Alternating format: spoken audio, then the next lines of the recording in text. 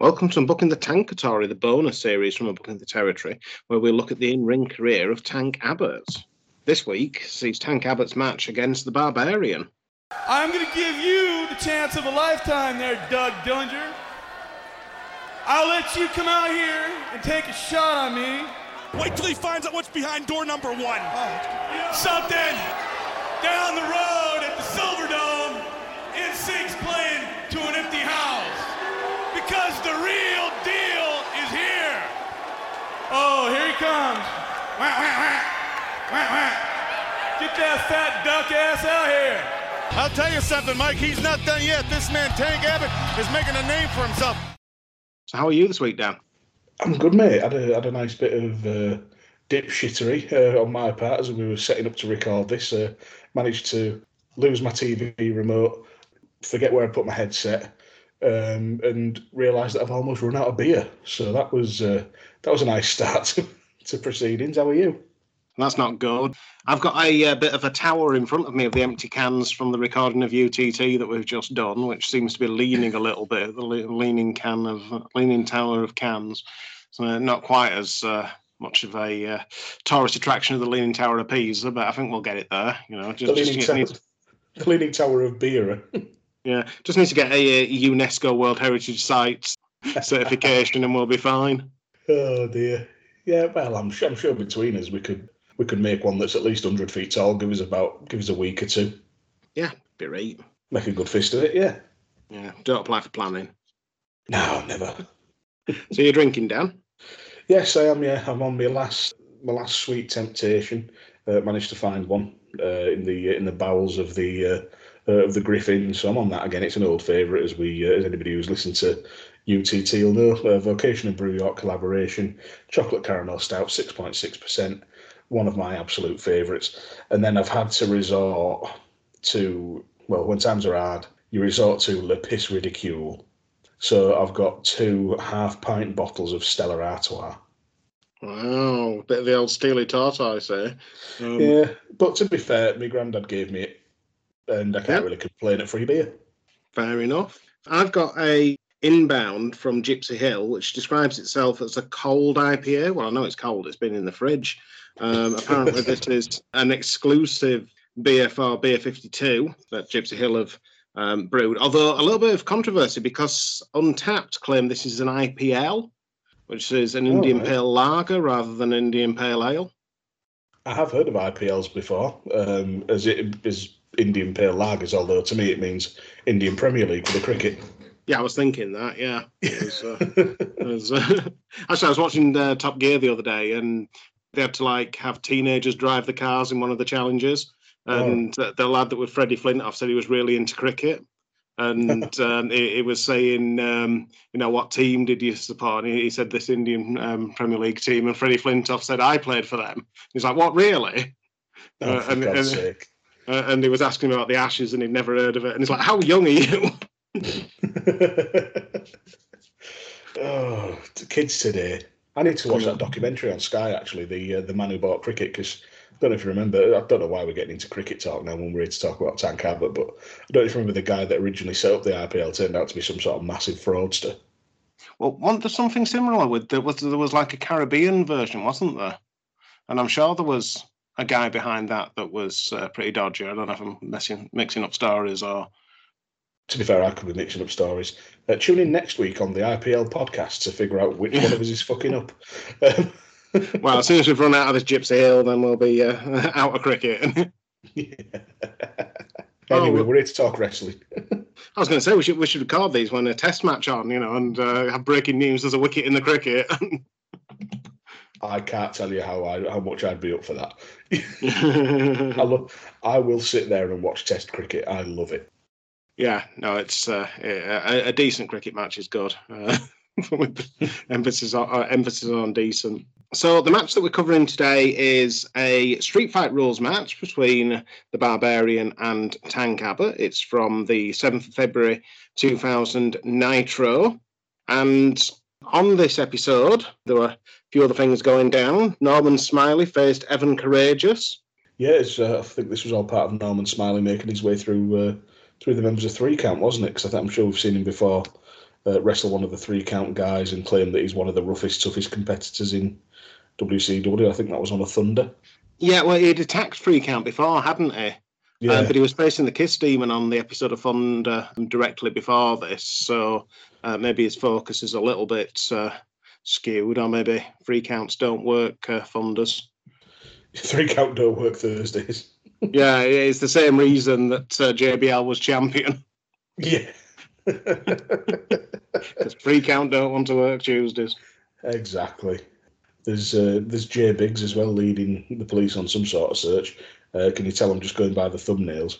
Well, Jay Biggs was Clarence Mason, wasn't he? And then he came back with Champagne Chris Canyon as his legal counsel. Yeah, so it's you're always going to get decent performance from him. He was one of our very early favourites in the first season of UTT. Yeah. But I've never really seen much of him. I don't think in WCW. No. We have a 10-minute Scott Steiner promo, which could only be enthralling. Words for Ric Flair. Do you think this? I guess this could be potentially the one where Rick Steiner puts in the false teeth to do the impression of Ric Flair. We covered that on UTT already. I'm sure we did, where Scott had the false teeth and he was pulling the faces. Yeah, but we're going back through a different timeline with these. We're going back over what we've done already, aren't we? Because we did the February the 14th episode with Sarah. All right. So it could be the same sort of timeline. Sorry, yeah, it'll be around the same time, yeah. Sorry, I got completely the wrong end of the stick there. We got David Flair preparing for an I Quit match. I'm morbidly curious. We got Booker, Sans T versus The Wall. It's just not right, is it, seeing it just Booker? No, it's not. Oh, we've got Jeff Jarrett making matches. That's not good. Yeah, I don't think you'd like that. You're not the world's biggest Jeff Jarrett fan, are you? I'm not a Jeff Jarrett fan. We're continuing this storyline from the last Thunder, where Arn Anderson's checking in on Terry Funk to see where his loyalties lie in the Terry Funk-Ric Flair rivalry. And even the thumbnail looks intense.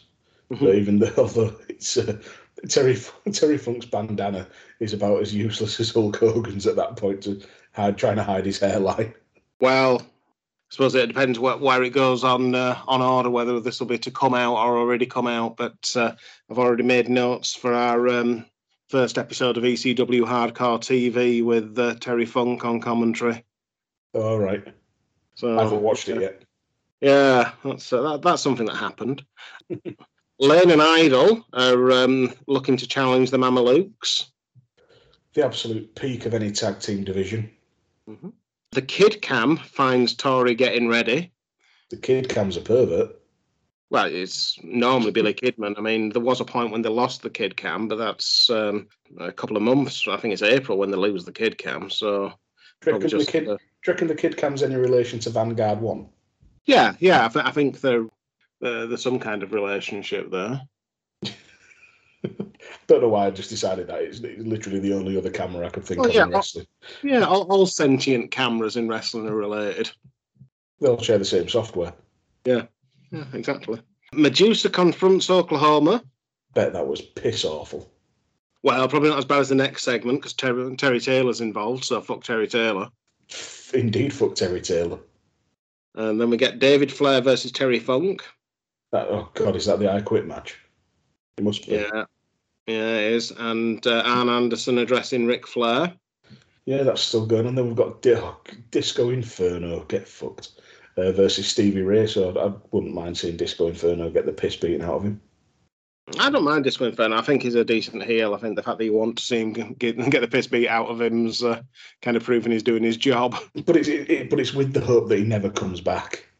Yeah, I have that feeling with some wrestlers.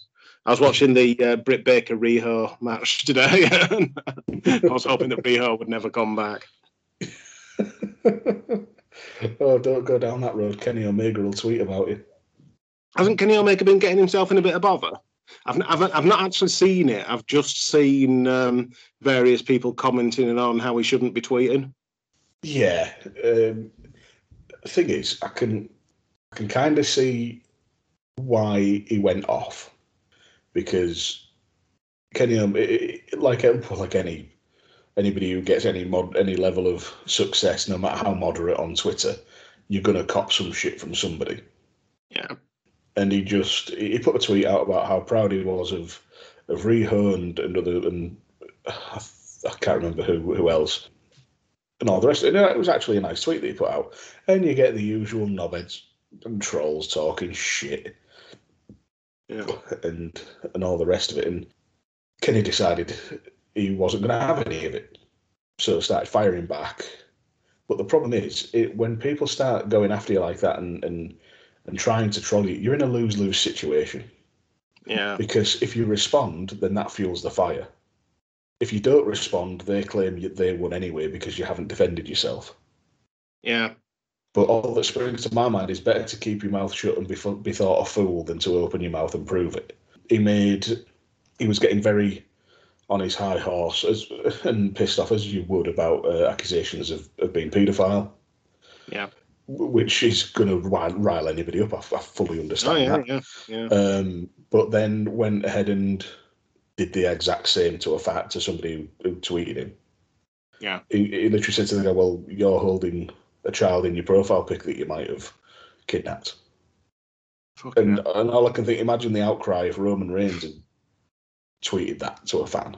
He'd have been hauled in front of HR and giving absolute fucking, giving the absolute dogs abuse, It's a bit different to other situations recently because you can fully see where it's come from and what's led to this, in it being a more straw that broke the camel's back situation. And nobody should get that kind of trolling, etc. But at the same time, there is always the option to ignore it. Yeah, it's interesting that you mentioned Roman Reigns there. I've always thought, even I think he's done very well with this whole, bloodline head of the table heel turn work that he's been doing of late. But even when I wasn't his biggest fan, I always thought that the way that he presented himself in public, sort of outside of the storyline, he always and Cena very much the same way. They feel like some people who've been on kind of the management training course. They feel like people who know how to react to certain situations, know when to hold the tongue, know how to give the sort of political answer rather than sort of a hot-headed response. And I do wonder, you sort of think about some of these people of the past, we've spoken before about people like Meng or Les Kelly or Harley Race or whatever that were famous for, beating up fans that said something or whatever. I wonder what on earth they would have been like on Twitter. Well, for one, I don't think they'd have indulged it. Well, I mean, I don't mean indulge the comments, I mean indulge social media. No. But then it's very easy to say that because they're of that generation.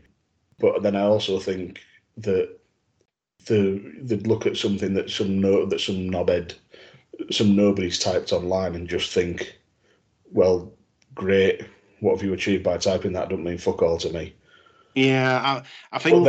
But then if they see him in public, it'd spin the jaw. Possibly. I mean, I guess to a certain extent, if you're famous and you reply to someone on Twitter, you're giving them the oxygen of publicity. That too. Which has a spiraling effect of, so you've replied to someone, which means other people are going to go fishing for a reply. Yeah. And then you get the knobheads who keep banging on saying, "Oh, I got blocked," way, as if that's some great victory. Yeah. So I'll probably go into it more with you off air because it was something I just wanted to sort of mention in passing, really. Yeah. But it was stupid of Kenny to reply and engage with it, but I can fully see why he did it because we're only human at the end of the day, and if something's going to get you back up constantly, then everybody has a breaking point. But the trouble is that his breaking point's a public breaking point. Is one of the problems.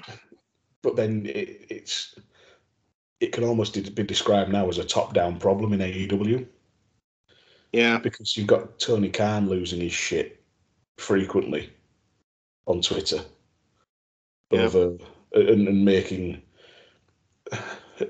various comments that are I'm being diplomatic when I say this to avoid any potential problem, but saying comments that are distasteful and quite provably in direct opposition to things he's previously said as regards his opinion on certain wrestlers, and things like that. So, and that with Tony Khan, it's even worse because he didn't have to put what he put out onto Twitter. While he sat there tweeting on the toilet like Donald Trump, he probably earned more money than the wrestler he's tweeting about made in a year. Yeah. That's maybe a bit of an over-exaggeration, but I don't know. Surely he's got bigger things to think about and better things to do than tear somebody down on Twitter. I don't know if Tony Khan makes money, to be perfectly honest. Shahid Khan makes money. Tony Khan and all his ventures seem to be loss-making enterprises that are. You know what I mean, though. It's another thing that I do wonder about Tony Khan. Given that Shahid Khan's made all this money in his career, it surprises me that he's so okay that his son's going to effectively have these very expensive hobbies. Mm. You would think that he'd, be wanting to build on it. But, about being happy. It's funny how we got here from a Disco Inferno versus Stevie Ray match, though, isn't it? Yeah, it's weird, that one. I didn't expect that to happen. Yeah. It's because I wanted to avoid talking about Jeff Jarrett because he's in the next thumbnail. Right, there you go. Because they've got the championship match, Jarrett versus Scott Hall, coming up. Got a Sid Vicious promo, so that'd be worth seeing. Bam Bam Bigelow versus Brian Knobbs, continuing Brian Knobbs' solo career. Prime 1993 fodder there. Yeah, Billy Kidman versus the Kiss Demon, so Gene Simmons is getting another payout. Marvellous stuff. And the total package is going to confront Jimmy Hart. Great. Well, when we got to the end of WCW, Jimmy Hart was calling out local radio hosts, so do we think that Lex Luger was a local radio host that was taking him up on his challenge? No, I think Jimmy Hart took up the total packages challenge and then decided that local radio hosts would be better wrestlers.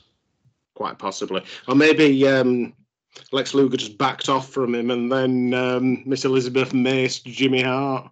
Maybe. And then we get the championship match, Sid Vicious versus Scott Hall.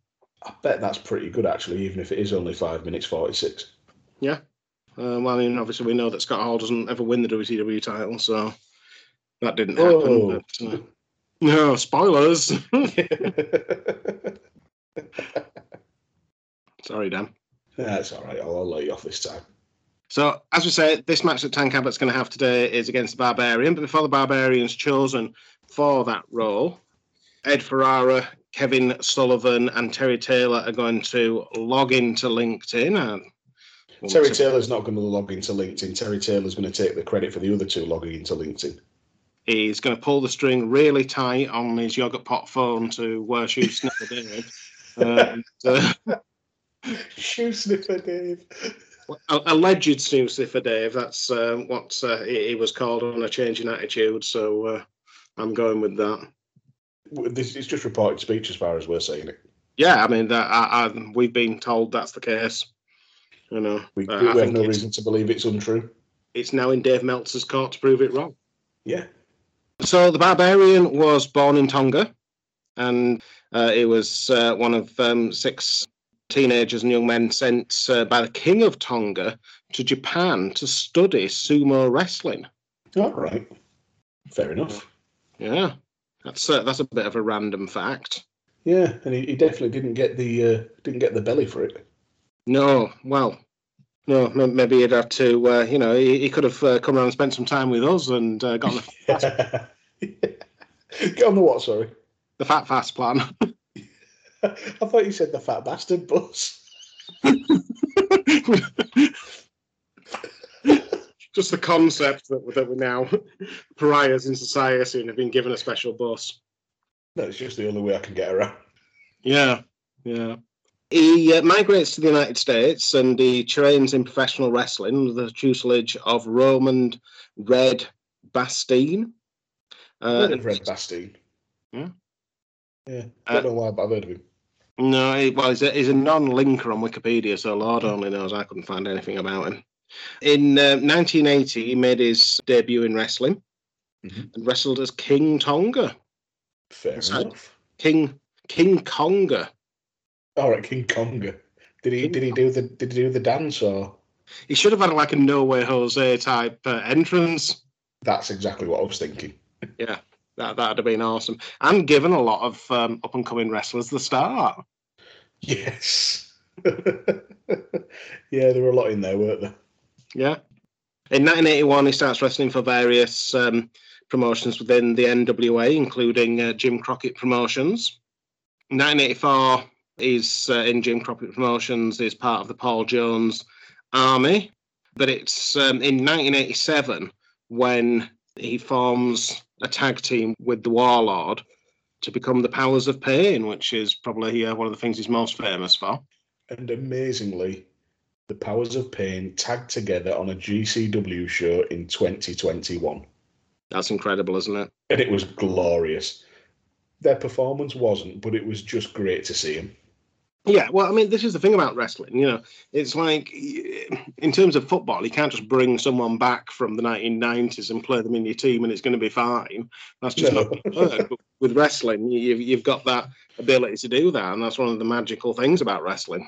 But the amazing thing about the Powers of Pain in 2021 was, obviously, they've lost a lot of size, because as you get older, that naturally happens, and they're not working out as hard anymore. And taking the Ica Pro. Yeah, they're not taking the Ica Pro, amongst other things. So they'd obviously lost a lot of size, and particularly the Warlord, who I believe is a little older than Barbarian. But they were still far and away the biggest men in the match. Yeah. The sort of average size of wrestlers is significantly different in the 2020s to the 1980s. Rob, me and you could be the British natural disasters. Famine and drought. Famine and drought, because we'll eat and drink everything in sight. Tempting as that offer is, the Powers of Pain moved to the World Wrestling Federation in 1988 and have a run as a tag team there. In 1990, the Barbarian sort of transitions into a bit of a solo run in the World Wrestling Federation. Yeah, I think I remember bits and pieces of that. Yeah, 1992 he moves over to WCW again, a solo run. 1994 he's back in the World Wrestling Federation, a little bit of a solo run, and then he ends up replacing Samu in the Head Shrinkers, and he's the new Shrinkers with Fatu, and Fatu's Rikishi, isn't he? Yes, he is. So they were the new Head Shrinkers. So a little bit of a time as a tag team there, and I think it's called, is it Sion or something in the new Head Shrinkers? I can't remember. Yeah, something like that. He returns to WCW in 1995, so he's all over the place. And by 1996, he has the unfortunate fate of being drafted into the Dungeon of Doom. Oh dear. Oh dear, oh dear, oh dear. He ends up tagging, though, with Haku in the Faces of Fear. Great tag team. Love that. Like when I was going through my my sort of Nitro binging phase a few years back, I absolutely love the Faces of Fear. Yeah, it's a tag team that looked good. Certainly, they had the it factor. 1999 ends up breaking up with Haku when they end up feuding, and he's sort of bobbing around the singles ranks at this time. In terms of the last full year of pay in 1999, he earns $196,179. I can't find a contract for him, which is a little bit weird because they had to make everything public. So they said how much he earned, but not what his contract was. So either that's just missed or he was kind of, working on sort of a per match or whatever deal at the time. But it means that at this point in time, you could have got 3.3 Barbarians for a Tank Abbott. And I'll take the Tank Abbott every time. Take the Tank Abbott every single time. Yeah. Funny thing about the Barbarian, though, you sort of think about, that time he had in the Faces of Fear, and you think about him, the Warlord and the Barbarian, and you sort of think he must have had like tag team championship reigns. Didn't have any. No, not in WCW or WWF. And you think there's a lot of tag teams that probably aren't as impressive as them that have had one or multiple reigns sort of within that time. I do wonder though if because of the sheer size of Barbarian and Warlord and the sheer size and just toughness of Barbarian and Meng, did they really need the tag team titles? They maybe didn't, but you can't help but think it would have been great to strap them, have a long run, and then whichever team beats them have sort of made men instantly. Yeah, it just seems a bit weird. You'd think certainly if it was today, they would have had a tag team run, but... Oh, absolutely, yeah. They'd have been three or four time champions. Yeah. So, a what if of wrestling there. Badlands, get on it. Yeah. So we're going to do something a little bit different for this episode of Unbucking the Tankatory. We're actually going to do a watch-along rather than sort of, just give our notes on it. So, as we said before, this is from 77 2000 episode of Monday Nitro. Yeah. So if you get to that point... Yeah, I'm starting at 32 minutes, 52 seconds. So we'll give a count-in. So 3, 2, 1, go. So we've got Barbarian in the ring. I thought it was Sting for a second in that leather jacket. He does look very like Sting with his long hair and dark leather jacket. Yeah, he's all business as well in that. I was going to call it a vest, but it's just it looks like a t-shirt. He's just cut the sleeves off. He's almost like a giant raven. A black t-shirt in wrestling, that's unusual. Tank gets quite a big pop when he comes out. Yeah, I've had to have it on mute because the sound will interfere with the recording. He looks to have a bruise on his left pec as well. He's definitely got some bruising around there by the looks of it as Tank. Yeah, and he looks as happy. Did you see the kids in the background and how scared they look? Well, you would be scared of Tank Abbott. They portrayed him as a legitimate killer. Oh, and Barbarian's hitting him as he's getting into the ring even before the bell. Yeah, first time we've seen someone go like that, and he's actually got Tank on the back. He's got Tank down to a knee. There's the sign of the crowd saying Crowley lied. Yeah. To get out of a fight with Tank Abbott. Tank's got his head down and he's just ramming it into his chest and backing him into the corner. Yeah, he's actually always going with the chest clubs and the back elbows that we're not used to seeing. Shove off from Barbarian. So Barbarian's obviously got some power. Oh, Tank's gone in, double leg, pick up, and slam. That's his new move that he's been working on. Matt Madden's just said Tank Abbott enjoys this. He enjoys the fight. I think he does. Yeah. Why did the referee just... one punch is down. Yeah, Barbarian's down. The referee, for some reason, just crawled between them. But yeah, that was a big... Didn't even count him. He just picks up his arm, it drops straight away, and he's out. Yeah. In a Tank Abbott, he hasn't even to go up. It was a really nice shot from Abbott as well, because he kind of ducked down and it was a big right hand over the top that just clocked Barbarian straight on the jaw. Have you seen that twitching? Yeah. A nice little effect. Oh, Big Al's there. Yeah, he's there. I wonder what this is building to. Oh, Tank's blanked him. It's just completely blanked him walking past. Commentary are saying a member of Team Tank, but didn't want to talk to him. He's off and away. And there's the Kiss Demon sarcophagus. And that's the end of the segment. But another great showing for Tank. Just they really knew how to make him a killer. Oh, they really did. I mean, it's now 7-3-0. So his 10th match in WCW is undefeated, like an absolute killer. I mean, the Barbarian had a little bit at the start, but that's only because he attacked him before the bell. Yeah. Oh, sorry, I just rewound it to watch the knockout again. The referee does I think he's trying to get away from the flailing fists, maybe. But he does just crawl between them, which distracts Barbarian, which gives Tank the opening to just absolutely clock him. Yeah. And there's a sign in the crowd. Sorry, I just noticed a sign in the crowd that's from an obvious darts fan that says Crown Bristow. So we know who they're rooting for in the next Darts World Championship. Although I'm pretty sure Bristow had retired by 2000. As long as they didn't want to get him on live TV. Yeah. But it's one of the sort of realistic, convincing things about the Tank Abbott matches. As soon as that chin's exposed, it's like bam, straight in for the punch. Yeah, it's a fighter's knockout instinct. I'll go back to boxing, and I'm assuming it's true in MMA as well. You have certain fighters who are natural finishers, who have that killer instinct, who know when to press on the gas and just know when to find that shot.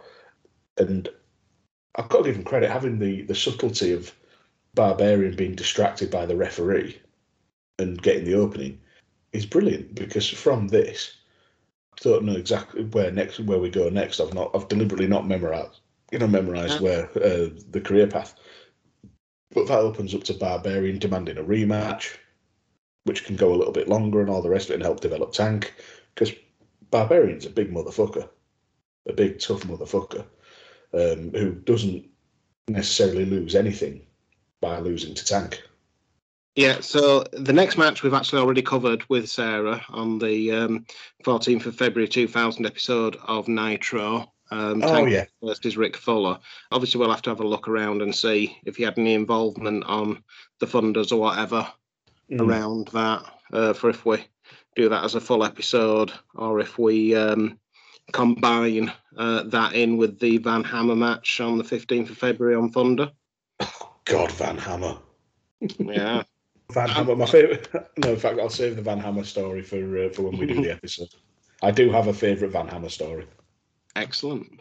So that's where we're going next. But in terms of the here and now, we've recorded this episode very soon after we recorded the last episode, so haven't had much time for people to send in #TankFacts. But we did get one from perennial #TankFacts fan, Danny at Scottish Juggalo. So he's going to win this week because he's the only one.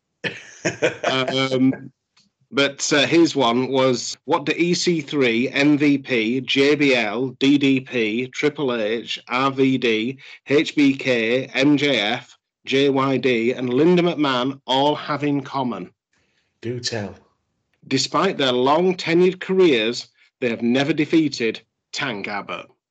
And that is a certifiable, verifiable, undeniable Tank fact.